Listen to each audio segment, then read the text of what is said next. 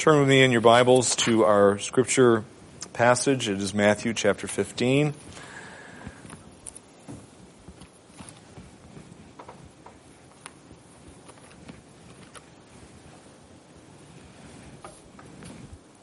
I will read verses 1 through 20 to you, but our scripture, our text for today is actually verses 10 through 20. We covered 1 through 9 last time we were together, but it's important to read the whole section. So this is the Word of God. It has no errors in the original language in which it was written. It has everything that you and I need for life and godliness. Listen reverently to it. Some Pharisees and scribes came to Jesus from Jerusalem, saying, "Why do your disciples transgress the tradition of the elders? For they do not wash their hands when they eat bread." And he answered and said to them, "And why do you yourselves transgress the commandment of God for the sake of your tradition? For God said, 'Honor your father and your mother,' and 'He who speaks evil of father or mother, let him be put to death.' But you say, 'Whoever shall say to his father or mother, anything of mine you might have been helped by has been given to God,' he is not to honor his father or his mother. And thus you invalidated the word of God for the sake of your tradition. You hypocrites! Rightly did Isaiah prophesy of you, saying, 'This people honors me with their lips, but their heart is far away from me. But in vain do they worship me, teaching as doctrines the precepts of men.' And after he called the multitude to him, he said to them, 'Hear and understand. Not what enters into the mouth defiles the man, but what proceeds out of the mouth, this defiles the man.' Then the disciples came and said to him, 'Do you know that the Pharisees were offended when they heard this statement?' But he answered and said, 'Every plant which my heavenly Father did not plant shall be rooted up. Let them alone.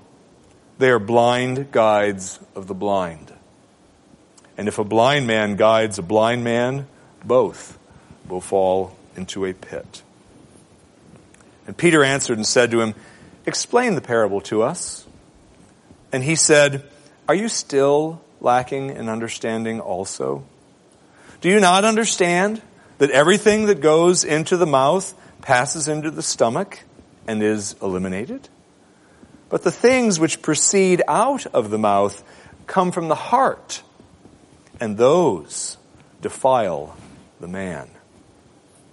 For out of the heart come evil thoughts, murders, adulteries, fornications, thefts, false witness, slanders. These are the things which defile the man. But to eat with unwashed hands does not defile the man." Amen. Pray with me.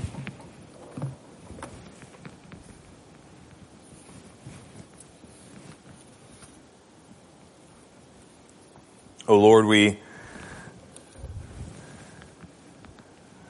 rejoice, Lord, that you are a speaking God.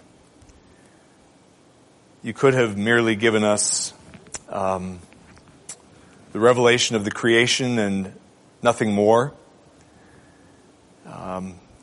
And we would have been left to our own devices to try to understand who you are and what your will is for us and how we would be made right with you, and we would have not been able to do so and would have all died in our sins.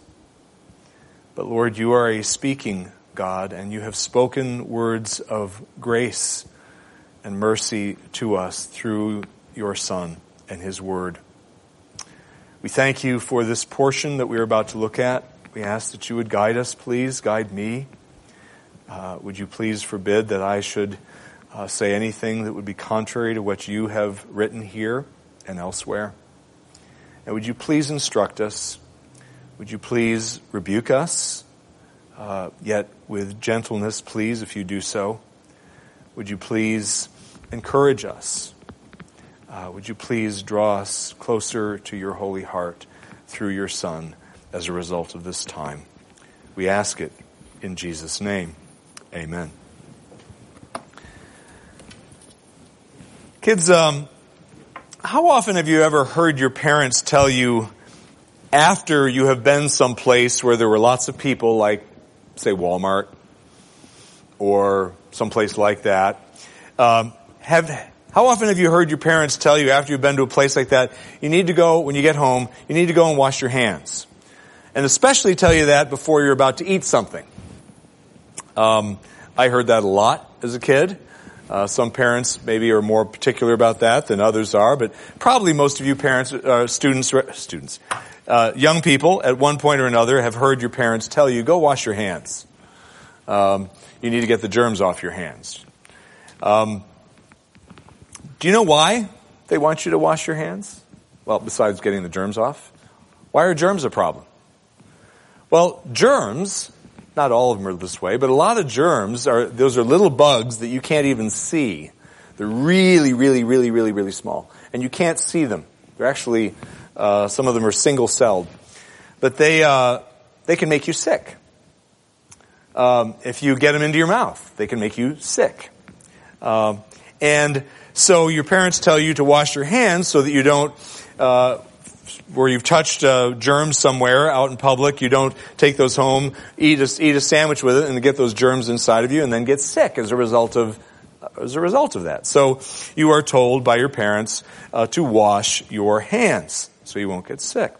Well, kids, while there are some sicknesses that you can get by touching germs, by touching things that have germs on them that other people have touched, there are also sicknesses that you can't transfer to another person through germs because they're not caused by germs.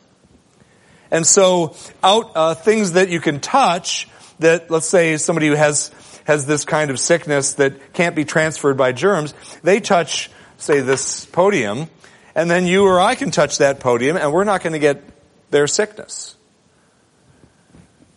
The reason is that we're not going to get their sickness is because the cause of their sickness is inside.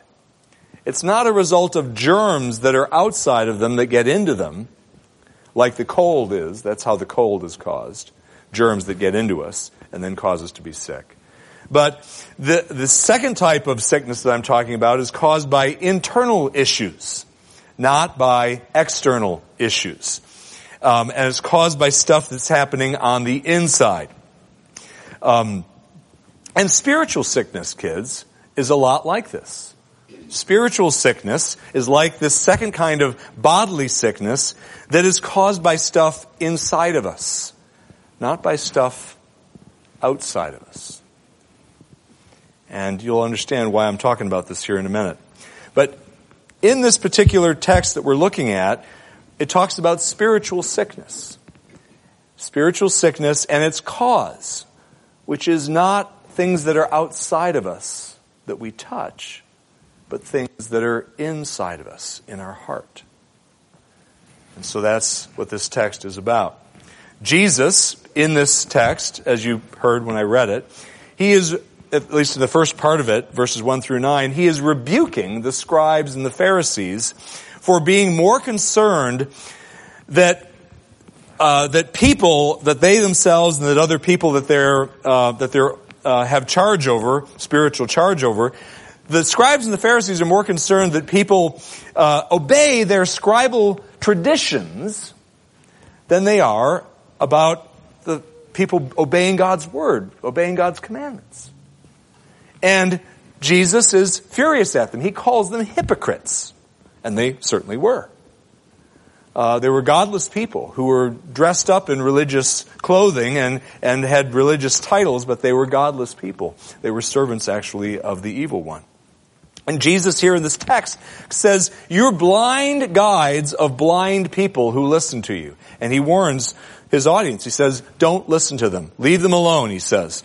Let the blind guides, verse 14, let the blind guides of they are blind guides of the blind, and if a blind man guides a blind man, both will fall into a pit. So his point is, don't, you people out there who are listening, don't listen to these guys. They don't know what they're talking about. And he has just been rebuking them for this, their emphasis on obeying what the elders and the rabbis of old and the scribes of old had taught over the years that weren't biblical. Okay, so this brings me finally to the 2 points that we see in this text. There are 2 of them. First is this: nothing that originates outside of a man or woman, man generically speaking, nothing that originates outside of a man can defile him morally. Nothing. This text teaches that. This text also teaches that only what originates within a man can defile him morally. Only what originates within a man, in his heart, can defile him morally. So first, nothing that originates outside of a man can defile him morally. This is contrary. That statement right there is contrary to what most of the Jews of Jesus' day thought. Most of the Jews thought otherwise because their leaders thought otherwise and were teaching them otherwise. They were under the mistaken impression, because of what their leaders taught them, these scribes and Pharisees and others like them in the past, they were under the mistaken impression that a person can become unclean, that is to say morally defiled and therefore guilty in the eyes of God, that a person can become morally unclean merely by coming into physical contact with an object or a person that was ceremonially unclean, as defined by the Old Testament scriptures, the Mosaic law in particular. And they thought you can become morally unclean if you become ceremonially unclean. And they taught people this. And so you don't want to be unclean ever. And anytime you get unclean, even ceremonially, you're morally unclean too. Now, ceremonial uncleanness did point to moral and spiritual uncleanness in the Old Testament. It was designed to make people aware that God hates sin. That's why the ceremonial categories of ceremonial uncleanness were created by God and given to the people, so that they would understand God hates uncleanness. And this is a picture of spiritual uncleanness, the ceremonial uncleanness. But they're not the same thing. Now, a faithful Jew into the Old Testament era, who was a believer in Jehovah and also in his coming Messiah, his coming Savior that was promised in the Old Testament, he would try really hard to keep the ceremonial laws. Okay? And he was supposed to. That was part of indication of his love for God and his changed heart. But at any rate, the point was the scribes and the Pharisees taught you are morally defiled when you touch something that is ceremonially unclean. So in other words, they were teaching that certain objects or people, like Gentiles, were morally defiling per se. By their very nature, they were morally defiling. By the way it was made, whether it be a Gentile or a pig. And it caused anybody who came into contact with that person or that object to also become morally contaminated. And they wrongly derived that conclusion from the purity laws that I've just been referencing here, that God gave the Old Testament church. They misunderstood them. At any rate, nothing that originates outside of a man, outside of his body, can defile him morally, including anyone or anything that he might come into contact with. For example, in the marketplace or anywhere else. Let me just read to you Mark's version of this event, of this episode. Mark's account, he says, I'll read 4 verses, the first 4 verses of Mark chapter 7. So you see the references to what's going on in the marketplace. And the Pharisees and some of the scribes gathered together around him, Jesus, when they had come from Jerusalem, and had seen that some of his disciples were eating their bread with impure hands, that is, unwashed. And then he says in parentheses, for the Pharisees and all the Jews do not eat unless they carefully wash their hands, thus observing the traditions of the elders. And when they come from the marketplace, they do not eat unless they cleanse themselves, and there are many other things which they have received in order to observe, such as the washing of cups and pitchers and copper pots. And he goes on. But you see, this was about going out into public places like the marketplace in particular, and touching stuff. And the scribes and the Pharisees and the Jewish people at large were concerned about that, because, I might come in contact with something that I shouldn't touch, that might make me unclean because it's ceremonially unclean. Well, the marketplace was one of those places. It was a gathering place for all types of people, including lapsed Jews, that is, Jews who were ceremonially unclean themselves because they just didn't care enough to get clean. There was a process by which you got clean, and they just didn't care enough. And they were unbelieving Jews, presumably, those who were in that state. But the marketplace would contain people like that. It would also be Gentiles that would be there, who would want to be buying things or selling things and would touch things. And they were uncircumcised, and so they were unclean by their very, by Old Testament definitions of uncleanness. And so so the marketplace was looked upon by a strictly observant Jew of Jesus' day as a particularly defiling place, or potentially defiling place. You never knew who or what you were going to come into contact with. So, if a strict Jew had to go to the marketplace to buy something, he would, upon his return home, always thoroughly wash his hands and perhaps his feet as well before eating, so as not to defile himself. Two problems with that practice. Okay? First is, nowhere was that practice required by God in the Old Testament Scriptures, not even in the Mosaic Law, the first 5 books. Now, there were a few types of ceremonial washings required of the common man. There were others that were required of the priests, but there were a few required of the common man by the Mosaic Law, ceremonial washings. But those washings were limited to certain easily recognizable and very limited situations. Okay? But the scribes and Pharisees and their predecessors in Paul's day and prior had added numerous other mandatory washings to the short list found in Scripture for people to observe, including the washing that Jesus is condemning here on this occasion. The washing of their hands after returning from the marketplace. So nowhere was it required in Scripture. It was a human tradition, rabbinical tradition. And the second problem with this practice was it rested upon the assumption, I've already alluded to this, that a person's moral standing and their acceptability before God was largely a matter of external behaviors, of what they did or did not come into contact with, and whether or not they were keeping the ceremonies just right. And that if you kept the ceremonies just right, you were good with God.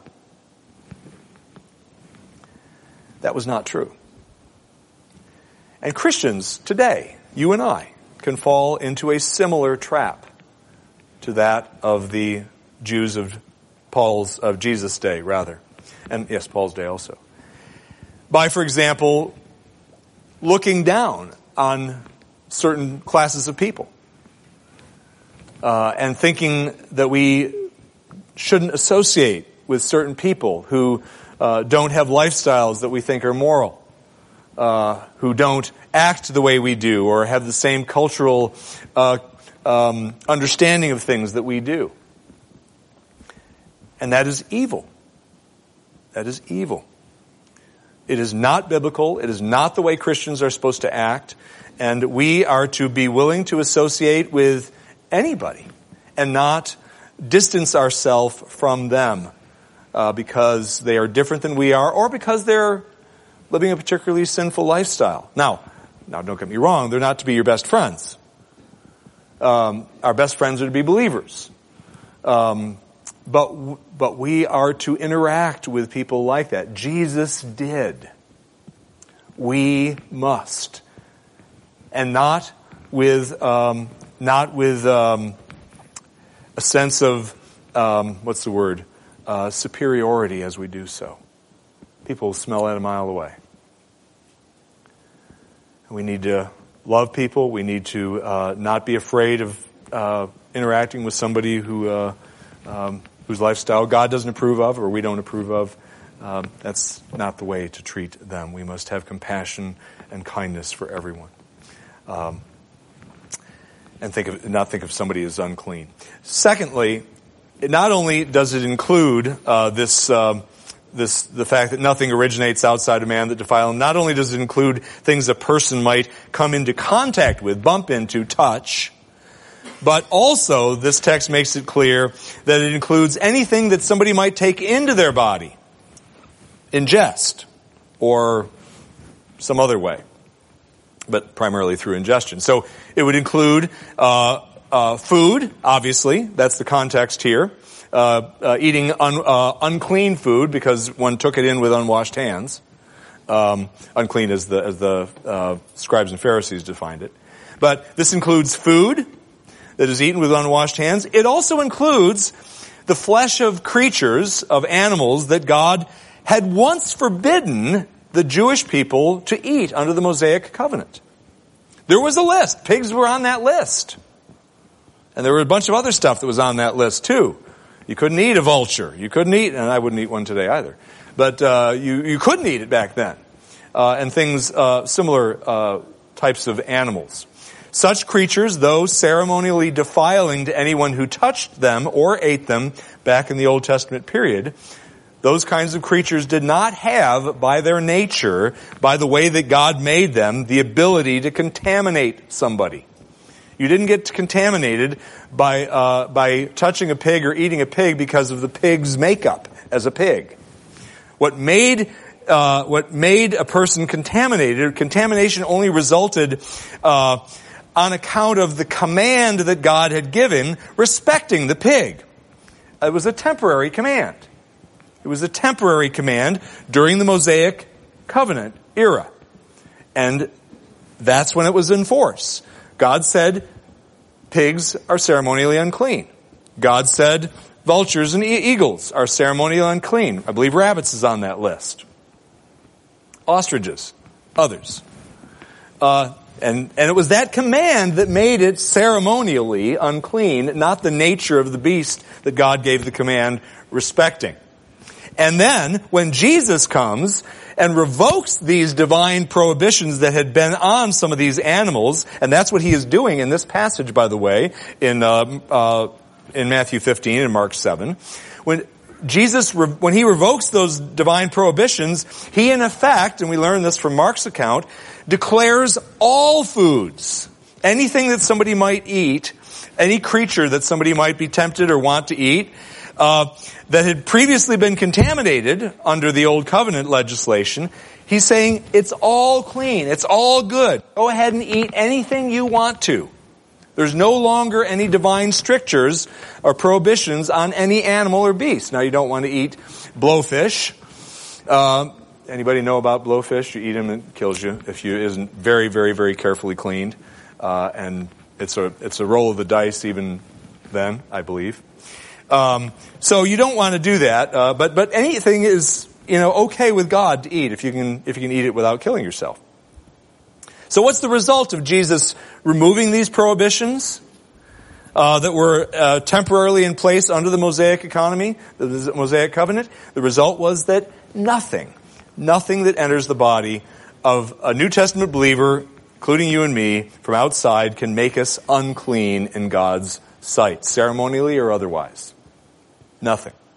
Now, having said what I just said, the way we use such things as food, alcoholic beverages, narcotics, other drugs, tobacco products, the way we use them can undoubtedly be sinful. But the thing itself is not sinful. It's the way we use, or better abuse those things, that is sinful, that makes the activity involving that substance sinful, not the substance itself. But these items, again, cannot make us unclean by the tobacco. The tobacco leaf is not evil. A beer is not evil. The way we use such things, or the poppy plant, is what makes it evil. And this was the truth that the disciples, Jesus makes it quite clear in verses 15 and 16, they should have figured this out. They should have known this by now. They'd been around him long enough. And they did understand, we learned by their behavior, they apparently did understand that the washings required by scribal tradition were invalid. That's why they ate with unwashed hands, presumably, because they knew God's not concerned about this. They figured that one out already, but they apparently hadn't yet understood that the Old Testament's purity laws, pigs and vultures and so on, had also been done away with by Christ. They didn't figure that one out yet. And Jesus makes, when Peter says, explain the parable to us, Jesus said, are you still lacking in understanding also? As if to say, Peter, you should have grasped this by now. And we need to grasp that truth as well. Secondly, and more briefly, not only is nothing that originates outside of a man that which can defile him morally, but only what originates within a man can defile him morally. And that would be those things, deeds, that proceed out of a man's heart. They may become evident by what he says out of his mouth, come out of his mouth, words, or by what he does, by implication as well. That is, but in this text, it's talking about coming out of his mouth because it's unclean because it originates in his heart. But that includes anything that, and it would include a deed as well as words. What's the heart? Quickly, the heart is the innermost self. It is the soul. They're one and the same. The source of all your feelings, all your thoughts, all your inclinations, all your actions, all those things, your words, all originate from the heart. And the heart is that which determines the orientation and the direction and the inclination of your behavior and your life. According to Solomon, the issues of life flow from the heart. Proverbs 4:23, many of you are familiar with that verse. The issues of life flow from the heart. It is the innermost self. It's what makes you who you are in terms of your attitude and your personality. Why is it that the things that proceed from a man's heart are defiled, rather? And I'll say they're a man without a believing heart. Why is it that such things that proceed from a heart are defiled? And that is because the heart itself is defiled, morally polluted, and offensive to God prior to being converted to faith in Christ. Jeremiah tells us in Jeremiah 17 that the heart is more deceitful than all else and desperately sick. Man in Adam is that way. I'm not going to take time now, but there's a summary of this problem, of the heart problem, that's found in Romans 3, verses 10 through 18. Many of you know with all those quotations from the Old Testament that speak of the things proceeding from the heart and the evil of man. That's a good summary of the heart problem that all men are conceived and born with. And anything that flows out of that polluted reservoir or spring of the heart is vile, is contaminated morally, is sinful. And Matthew lists some of the things that Jesus gave as illustrative of what comes out of the heart, and Mark mentions a few others, and I'll list the ones here just briefly. He mentions evil thoughts that proceeds from the heart. These are a person's plans, person's purposes, or inner reasonings. All sinners have defiled thoughts, have evil thoughts, which give rise to evil actions. Solomon tells us, as a man thinketh in his heart, so is he. So that's what he is what his heart dictates. And this is why it is so important that we take every thought captive to the obedience of Christ. Because we are prone, because of the old man that still dwells within the heart of every believer, we are prone to run back to our old behaviors, our old thoughts, and our evil ways.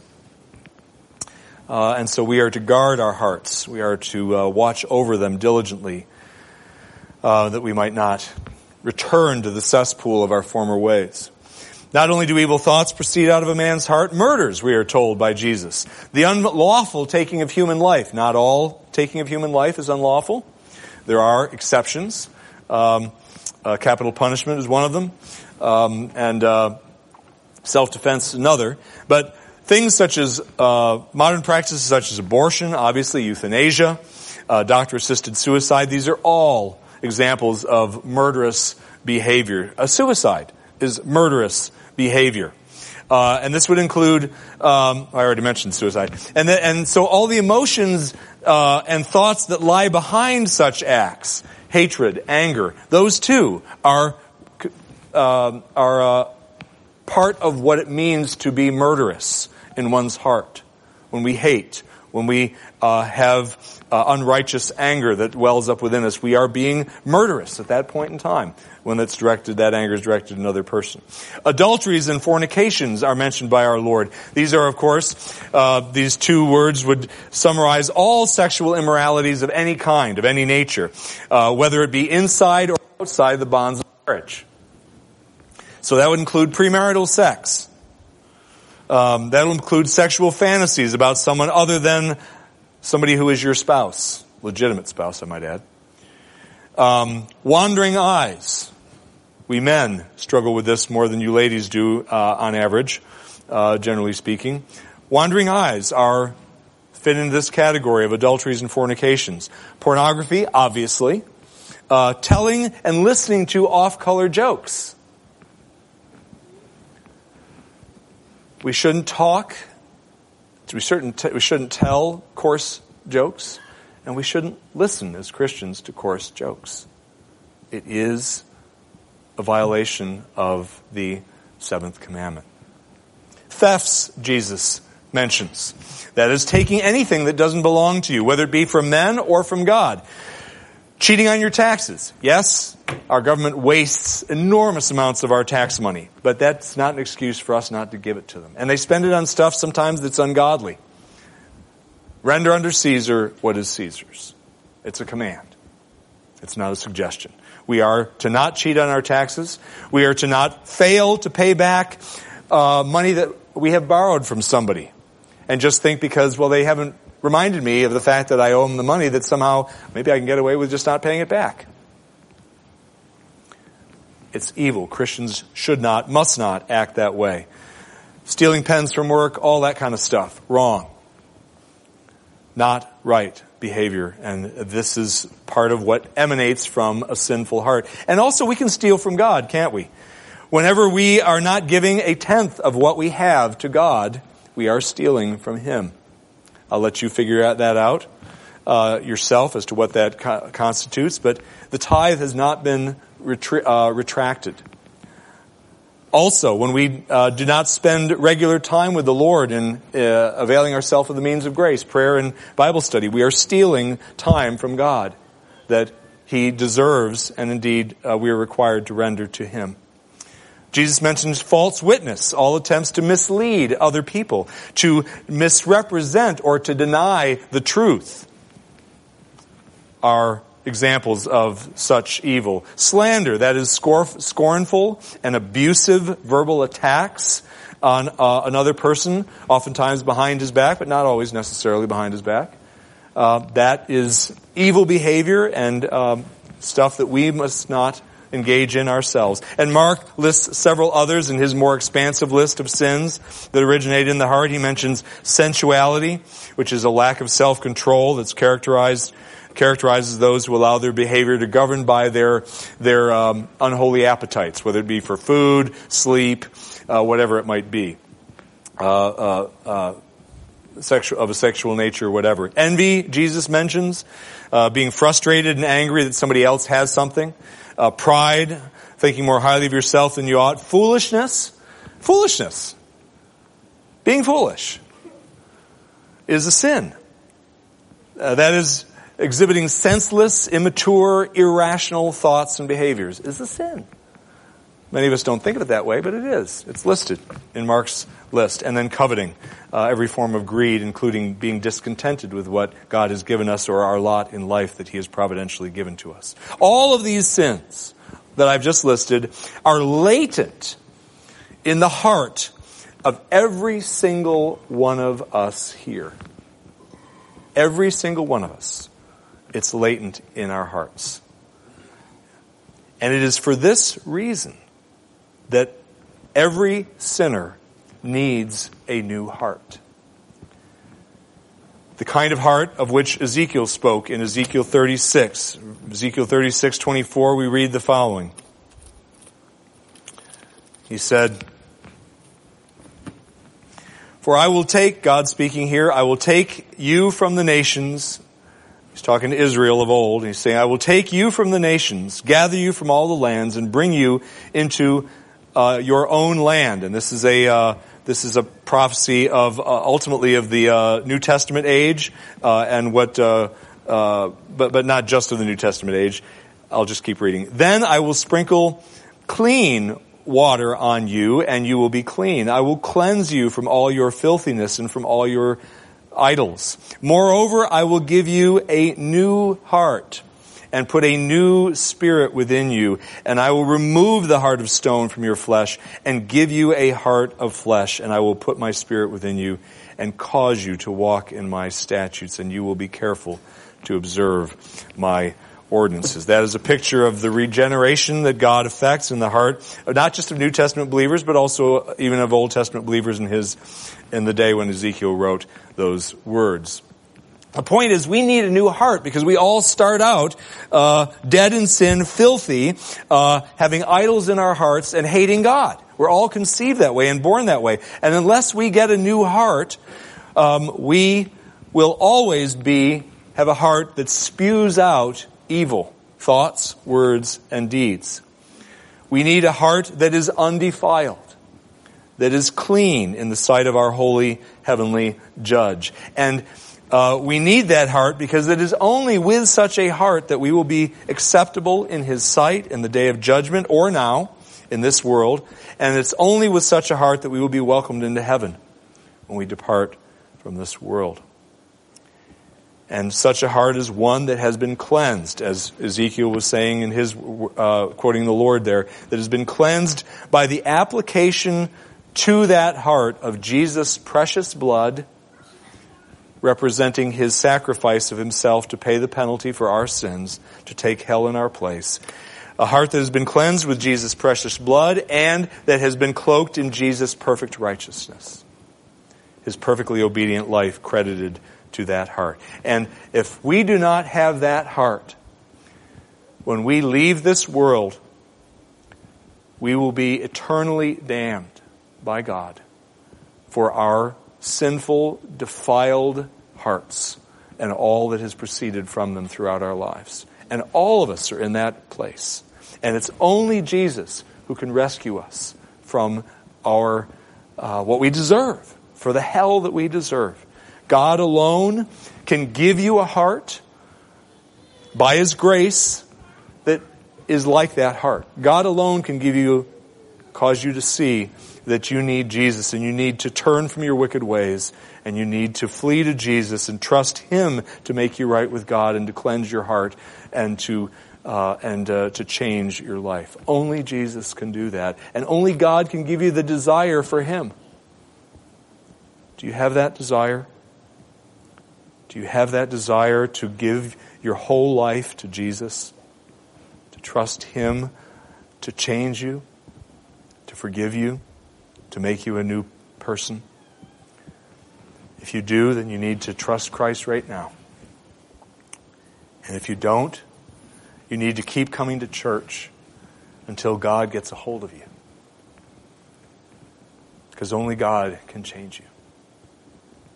Only God. But He's in the business of changing people.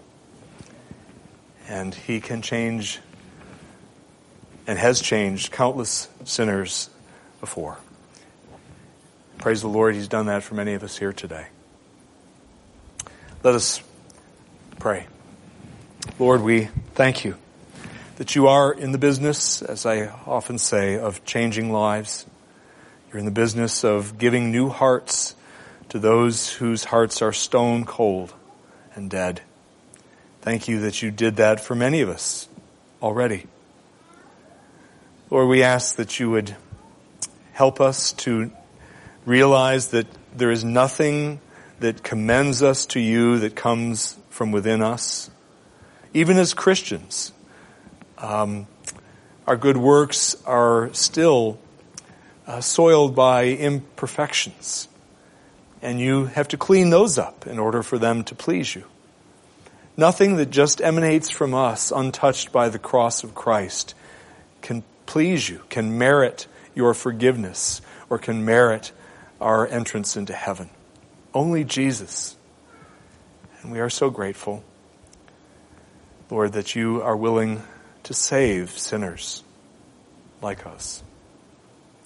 We pray, Lord, that if there's anyone here today that doesn't know You savingly, Lord Jesus, has not given You his or her life and fled to You alone for forgiveness and eternal life, would You please grant such a change today?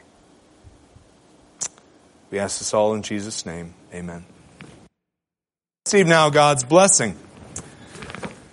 The Lord bless you and keep you. The Lord make His face to shine upon you and be gracious unto you. The Lord lift up His countenance upon you and give you His peace, both now and forevermore. Amen.